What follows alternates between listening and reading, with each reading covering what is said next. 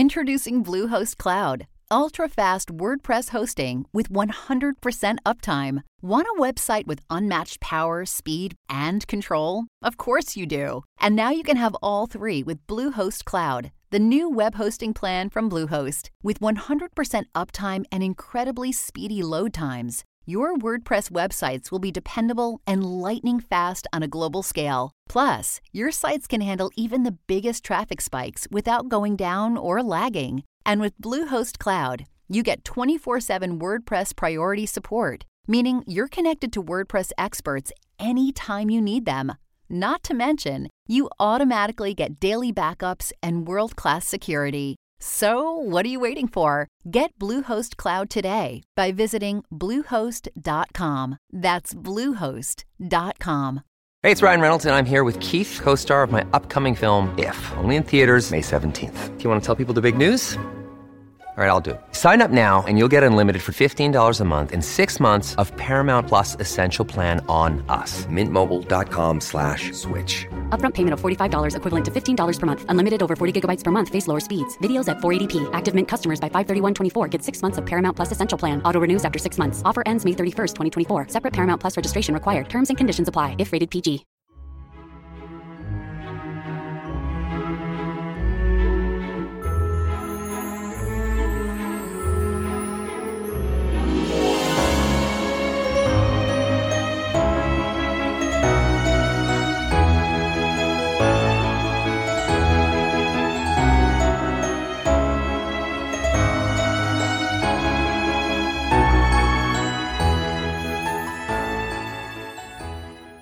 Welcome back, everyone, to 1001 Classic Short Stories and Tales.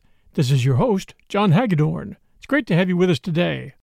Today we're bringing you a very unusual Jack London story. It's a combination dystopian science fiction story, which was first published by McClure's Magazine in 1910. Here's the plot.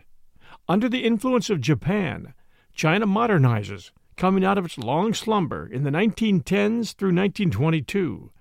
When it finally boots out Japan as well as Western influences and annexes the Japanese possessions of Korea, Taiwan, Manchuria, and oil-rich French Indochina, which enrages France, which attempts to blockade China with no success, and then sends in an army, which is swallowed up to the last man. By 1975, China's population exceeds that of the modernized world. Europe and America then wage war against China, with America launching biological warfare against China, which eventually devastates the country and its population. By the 1980s, Germany and France are fighting over Alsace-Lorraine. As we all know, London's prediction of biological warfare soon came true when Germany employed mustard gas against the Allies in World War I. Then eerily again in 2019, when a U.S.-funded lab in Wuhan, China leaked, purposefully or not, COVID-19 to the dismay of the world and the world's economy, while experimenting with the means of biological warfare. London also predicted a war between Germany and France in the 1980s, actually overshooting 2 world wars involving Germany's invasion of France, but in 1914 and 1939. But still his prediction was correct. London also correctly estimated the rise of Japan as a superpower with an eye on China. What is also accurate was London's portrayal of a world order that took it upon itself to determine that China was too populated and too militarized, and therefore posed a danger for that reason. Not bad for an adventure writer. I hope you enjoy this story, written in 1910 by Jack London. And now our story, Jack London's The Unparalleled Invasion. It was in the year 1976 that the trouble between the world and China reached its culmination. It was because of this that the celebration of the second centennial of American liberty was deferred. Many other plans of the nations of the earth were twisted and tangled and postponed for the same reason. The world awoke rather abruptly to its danger, but for over 70 years, unperceived, affairs had been shaping toward this very end. The year 1904 logically marks the beginning of the development that, 70 years later, was to bring consternation to the whole world. The Japanese-Russian War took place in 1904, and the historians of the time gravely noted it down that that event marked the entrance of Japan into the comity of nations. What it really did mark was the awakening of China. This awakening, long expected, had finally been given up. The Western nations had tried to arouse China, and they had failed. Out of their native optimism and race egotism, they had therefore concluded that the task was impossible, that China would never awaken.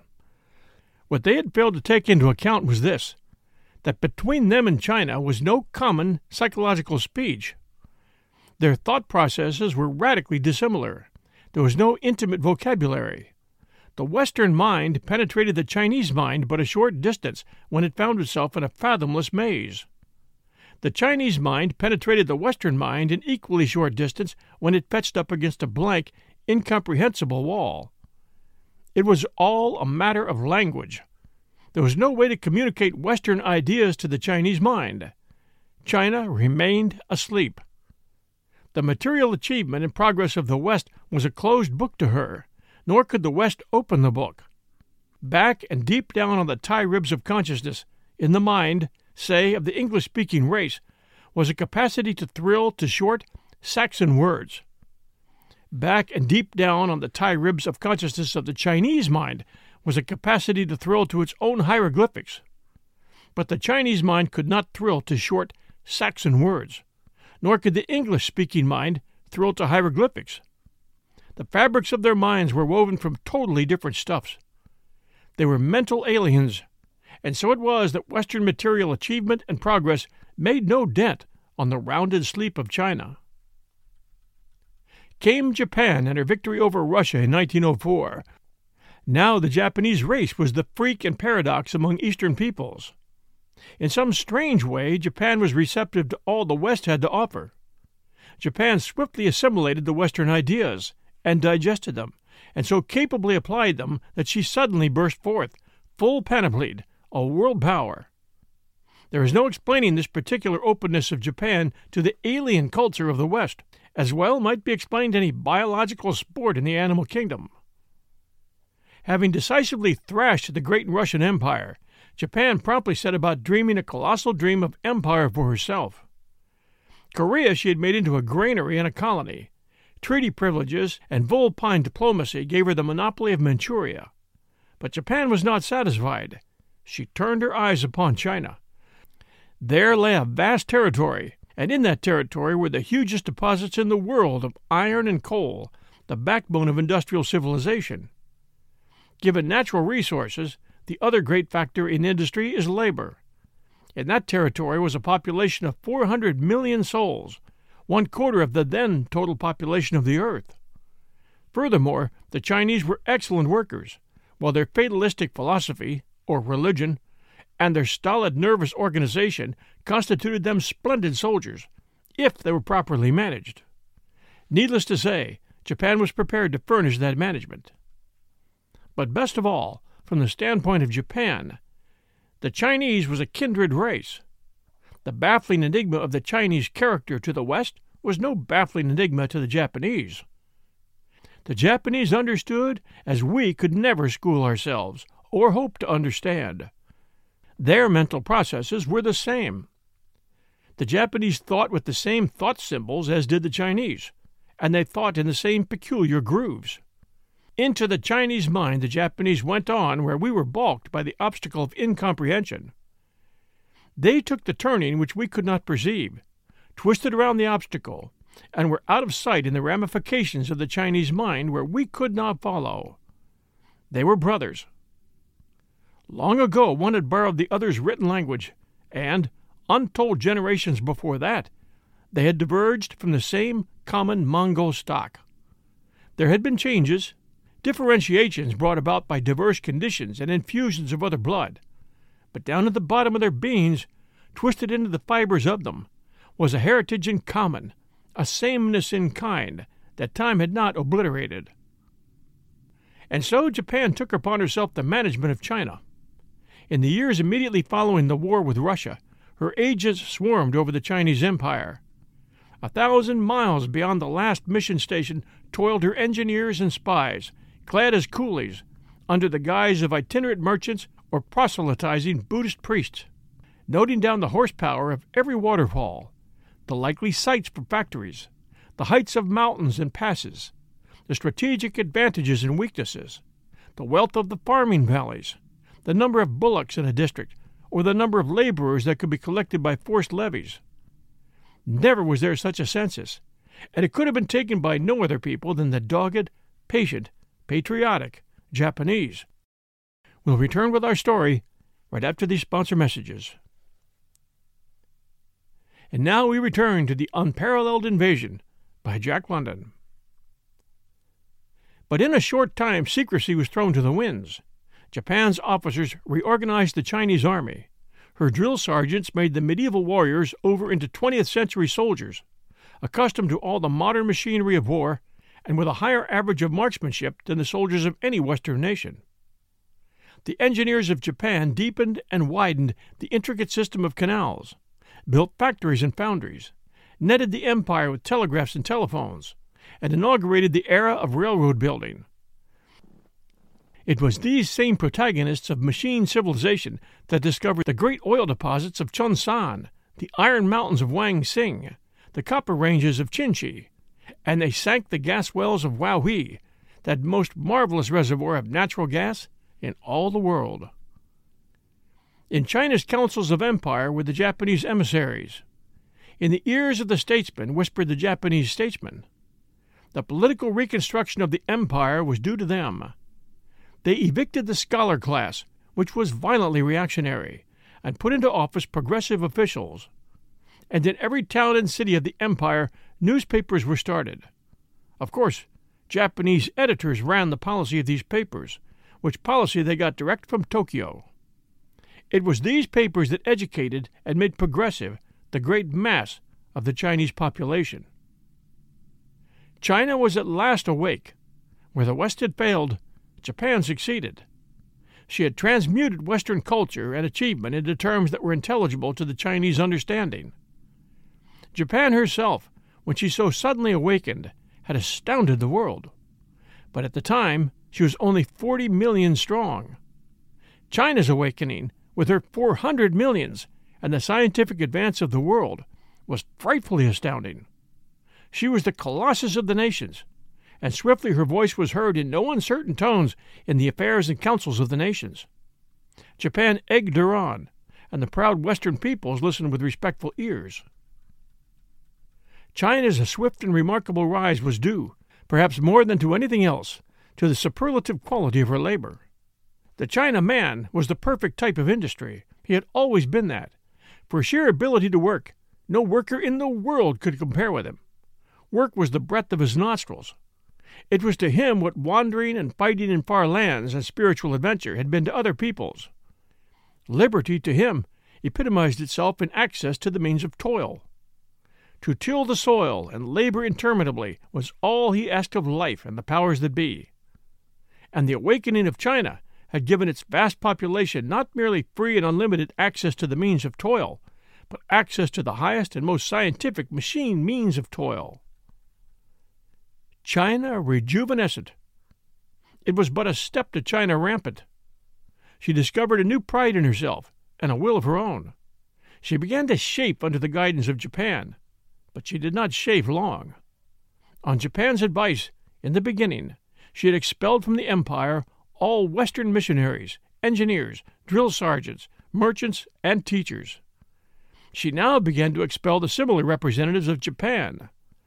The latter's advisory statesmen were showered with honors and decorations and sent home. The West had awakened Japan, and, as Japan had then requited the West, Japan was not requited by China. Japan was thanked for her kindly aid and flung out bag and baggage by her gigantic protégé. The Western nations chuckled.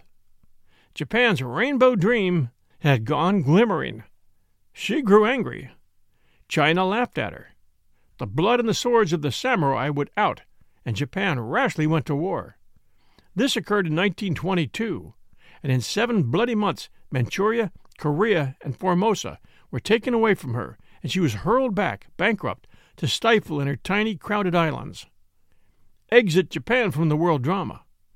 Thereafter, she devoted herself to art, and her task became to please the world greatly with her creations of wonder and beauty. Contrary to expectation, China did not prove warlike. She had no Napoleonic dream, and was content to devote herself to the arts of peace. After a time of disquiet, the idea was accepted that China was to be feared, not in war, but in commerce. It will be seen that the real danger was not apprehended. China went on consummating her machine civilization. Instead of a large standing army, she developed an immensely larger and splendidly efficient militia. Her navy was so small that it was the laughingstock of the world, nor did she attempt to strengthen her navy. The treaty ports of the world were never entered by her visiting battleships. The real danger lay in the fecundity of her loins, and it was in 1970 that the first cry of alarm was raised. For some time, all territories adjacent to China had been grumbling at Chinese immigration, but now it suddenly came home to the world that China's population was 500 million. She had increased by 100 millions since her awakening. Burkhalter called attention to the fact that there were more Chinese in existence than white people. He performed a simple sum in arithmetic. He added together the populations of the United States, Canada, New Zealand, Australia, South Africa, England, France, Germany, Italy, Austria, European Russia, and all Scandinavia. The result was 495 million, and the population of China overtopped this tremendous total by 5 million. Burkhalter's figures went round the world, and the world shivered. For many centuries, China's population had been constant. Her territory had been saturated with population. That is to say, her territory, with the primitive method of production, had supported the maximum limit of population. But when she awoke and inaugurated the machine civilization, her productive power had been enormously increased. Thus, on the same territory, she was able to support a far larger population. At once the birth rate began to rise and the death rate to fall. Before, when population pressed against the means of subsistence, the excess population had been swept away by famine. But now, thanks to the machine civilization, Chinese means of subsistence had been enormously extended, and there were no famines. Her population followed on the heels of the increase in the means of subsistence. During this time of transition and development of power, China had entertained no dreams of conquest. The Chinese was not an imperial race. It was industrious, thrifty, and peace-loving. War was looked upon as an unpleasant but necessary task that at times must be performed. And so, while the Western races had squabbled and fought, and world had ventured against one another, China had calmly gone on working at her machines and growing. Now she was spilling over the boundaries of her empire. That was all, just spilling over into the adjacent territories with all the certainty and terrifying slow momentum of a glacier. Following upon the alarm raised by Burkhalter's figures, in 1970, France made a long-threatened stand. French Indochina had been overrun, filled up by Chinese immigrants. France called a halt. The Chinese wave flowed on.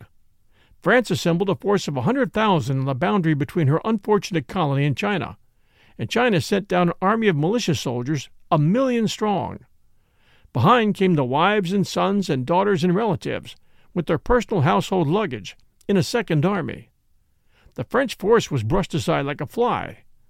The Chinese militia soldiers, along with their families, over 5 millions all told, coolly took possession of French Indochina and settled down to stay for a few thousand years. Outraged, France was in arms. She hurled fleet after fleet against the coast of China, and nearly bankrupted herself by the effort. China had no navy. She withdrew like a turtle into her shell. For a year the French fleets blockaded the coast and bombarded exposed towns and villages. China did not mind. She did not depend upon the rest of the world for anything. She calmly kept out of range of the French guns and went on working. France wept and wailed, wrung her impotent hands, and appealed to the dumbfounded nations. Then she landed a punitive expedition to march to Peking. It was 250,000 strong, and it was the flower of France. It landed without opposition and marched into the interior. and that was the last ever seen of it. The line of communication was snapped on the second day. Not a survivor came back to tell what had happened. It had been swallowed up in China's cavernous maw. That was all. In the 5 years that followed, China's expansion, in all land directions, went on apace. Siam was made part of the empire, and in spite of all that England could do, Burma and the Malay Peninsula were overrun, while all along the long south boundary of Siberia, Russia was pressed severely by China's advancing hordes. The process was simple. First came the Chinese immigration, or rather it was already there, having come there slowly and insidiously during the previous years. Next came the clash of arms and the brushing away of all opposition by a monster army of militia soldiers, followed by their families and household baggage. And finally came their settling down as colonists in the conquered territory. Never was there so strange and effective a method of world conquest. Nepal and Bhutan were overrun, and the whole northern boundary of India pressed against by this fearful tide of life. To the west, Bokhara, and, even to the south and west, Afghanistan, were swallowed up. Persia, Turkestan, and all Central Asia felt the pressure of the flood. It was at this time that Burkhalter revised his figures. He had been mistaken. China's population must be 700 millions, 800 millions. Nobody knew how many millions, but at any rate it would soon be 1 billion. There were 2 Chinese for every white-skinned human in the world, Burkhalter announced, and the world trembled. China's increase must have begun immediately, in 1904. It was remembered that since that date there had not been a single famine. At 5 million a year increase, her total increase in the intervening 70 years must be 350 million. But who was to know? It might be more. Who was to know anything of this strange new menace of the 20th century? China, old China, rejuvenescent, fruitful, and militant. The convention of 1975 was called at Philadelphia. All the Western nations, and some few of the Eastern, were represented. Nothing was accomplished. There was talk of all countries putting bounties on children to increase the birth rate, but it was laughed to scorn by the arithmeticians, who pointed out that China was too far in the lead in that direction. No feasible way of coping with China was suggested. China was appealed to and threatened by the United Powers, and that was all the Convention of Philadelphia came to. And the Convention and the Powers were laughed at by China. Li Tangvuang, the power behind Dragon Throne, designed to reply. "What does China care for the comity of nations?" said Li Tangvuang. "We are the most ancient, honorable, and royal of races. We have our own destiny to accomplish. It is unpleasant that our destiny does not tally with the destiny of the rest of the world. But what would you? You have talked windily about the royal races and the heritage of the earth, and we can only reply that that remains to be seen. You cannot invade us. Never mind about your navies. Don't shout. We know our navy is small. You see, we use it for police purposes. We do not care for the sea. Our strength is in our population, which will soon be 1 billion. Thanks to you, we are equipped with all modern war machinery. Send your navies. We will not notice them. Send your punitive expeditions. But first remember what happened to France. To land 500,000 soldiers on our shores would strain the resources of any of you, and our 1,000 millions would swallow them down in a mouthful. Send 1 million, send 5 millions, and we will swallow them down just as readily. Poof! A mere nothing, a meager morsel. Destroy, as you have threatened, you United States, the 10 million coolies we have forced upon your shores. Why, the amount scarcely equals half of our excess birth rate for a year." So spoke Li Tangvuang. The world was nonplussed, helpless, terrified. Truly had he spoken. There was no combating China's amazing birth rate. If her population was 1 billion and was increasing 20 millions a year, in 25 years it would be 1.5 billion, equal to the total population of the world in 1904. And nothing could be done. There was no way to dam up the overspilling monstrous flood of life. War was futile. China laughed at a blockade of her coasts. She welcomed invasion. and her capacious maw was room for all the hosts of earth that could be hurled at her. And in the meantime, her flood of yellow life poured out and on over Asia. China laughed and read in their magazines the learned lucubrations of the distracted Western scholars. But there was one scholar China failed to reckon on, Jacobus Lanningdale. Not that he was a scholar, except in the widest sense. Primarily, Jacobus Lanningdale was a scientist, and up to that time a very obscure scientist, a professor employed in the laboratories of the Health Office of New York City. Jacobus Lanningdale's head was very like any other head, but in that head was evolved an idea. Also, in that head was the wisdom to keep that idea secret. He did not write an article for the magazines. Instead, he asked for a vacation. On September 19, 1975, he arrived in Washington. It was evening, but he proceeded straight to the White House, for he had already arranged an audience with the President. He was closeted with President Moyer for 3 hours. What passed between them was not learned by the rest of the world until long after. In fact, at that time the world was not interested in Jacobus Lanningdale. Next day the President called in his cabinet. Jacobus Lanningdale was present. Their proceedings were kept secret. But that very afternoon Rufus Cowdery, Secretary of State, left Washington, and early the following morning sailed for England. The secret that he carried began to spread, but it spread only among the heads of governments. Possibly half a dozen men in a nation were entrusted with the idea that had formed in Jacobus Lanningdale's head. Following the spread of the secret, sprang up great activity in all the dockyards, arsenals, and navy yards. The people of France and Austria became suspicious, but so sincere were their government's calls for confidence that they acquiesced in the unknown project that was afoot. This was the time of the Great Truce. All countries pledged themselves solemnly not to go to war with any other country. The first definite action was the gradual mobilization of the armies of Russia, Germany, Austria, Italy, Greece, and Turkey. Then began the eastward movement. All railroads into Asia were glutted with troop trains. China was the objective. That was all that was known. A little later began the Great Sea Movement. Expeditions of warships were launched from all countries. Fleet followed fleet, and all proceeded to the coast of China. The nations cleaned out their navy yards. They sent their revenue cutters and dispatch boats and lighthouse tenders, and they sent their last antiquated cruisers and battleships.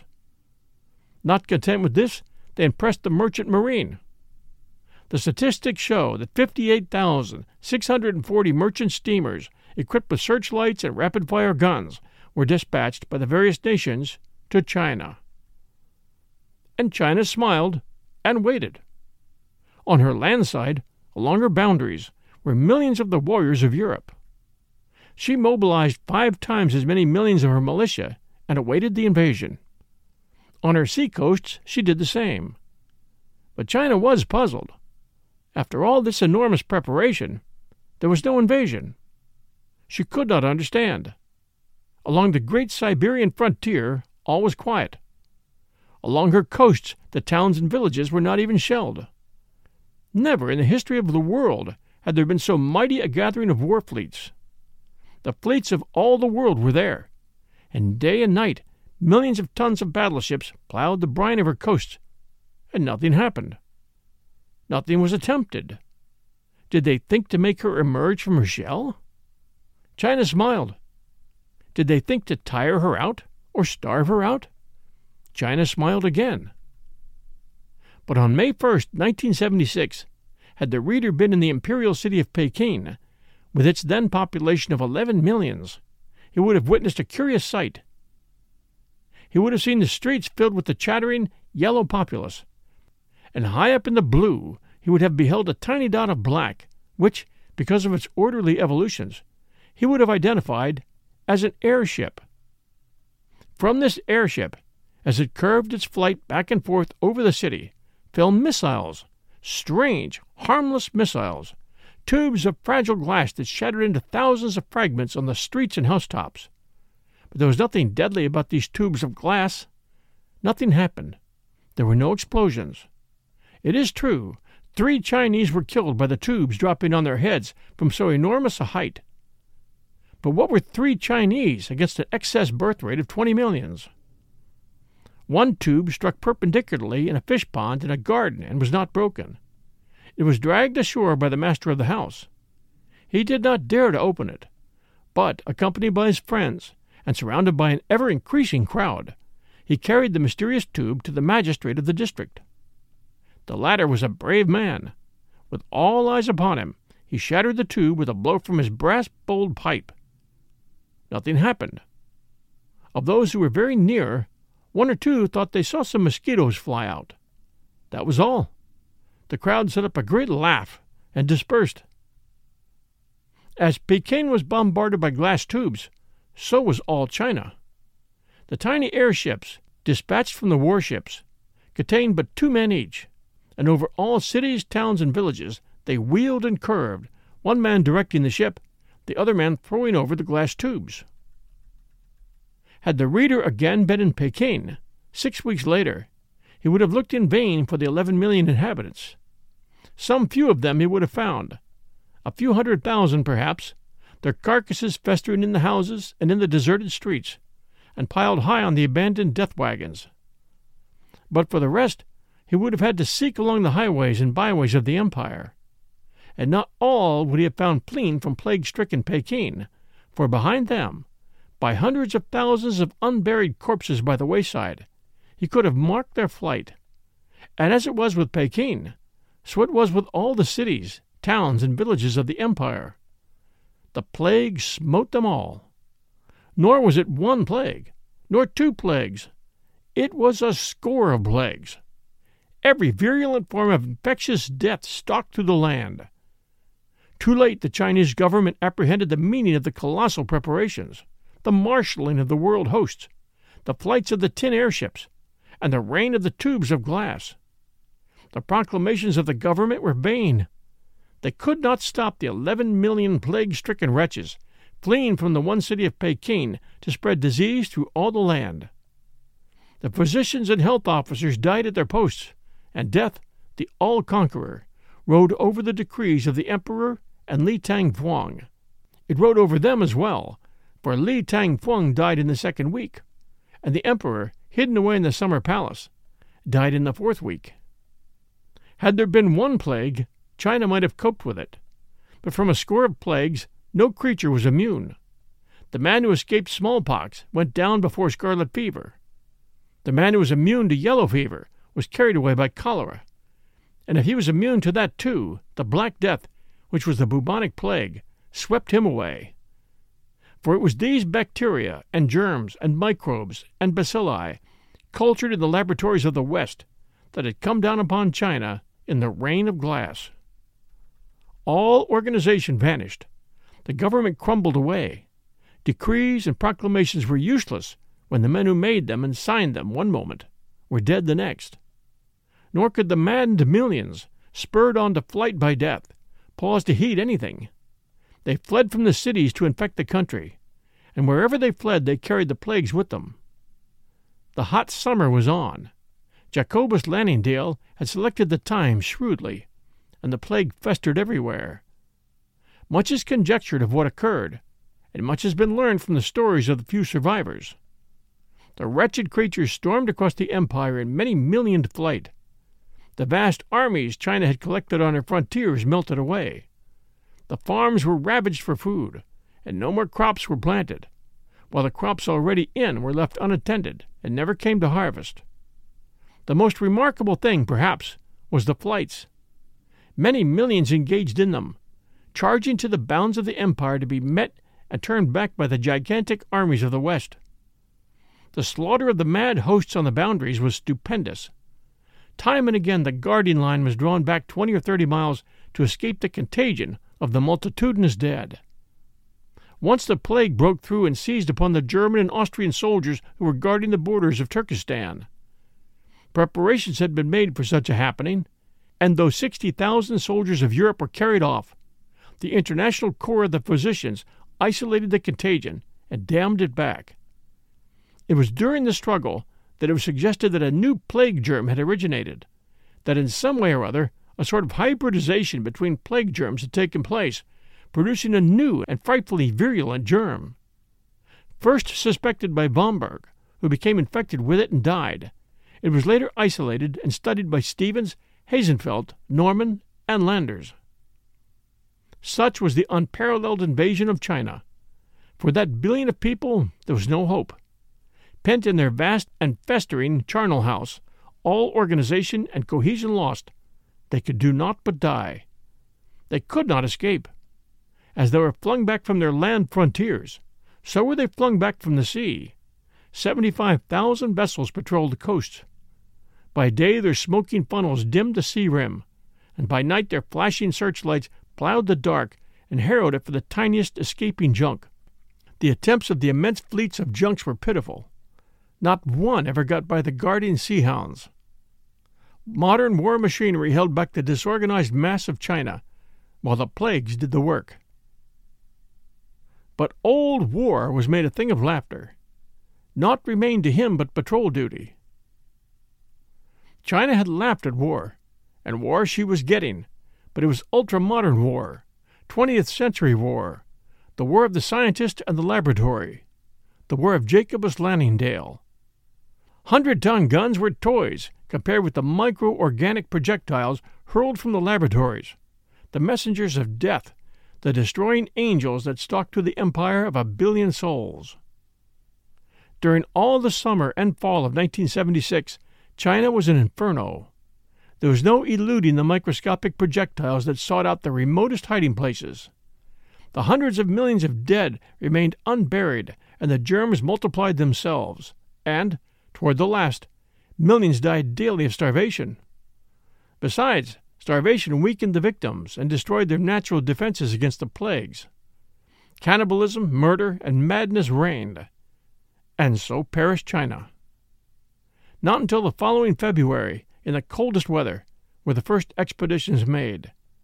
These expeditions were small, composed of scientists and bodies of troops, but they entered China from every side. In spite of the most elaborate precautions against infection, numbers of soldiers and a few of the physicians were stricken. But the exploration went bravely on. They found China devastated, a howling wilderness through which wandered bands of wild dogs and desperate bandits who had survived. All survivors were put to death wherever found.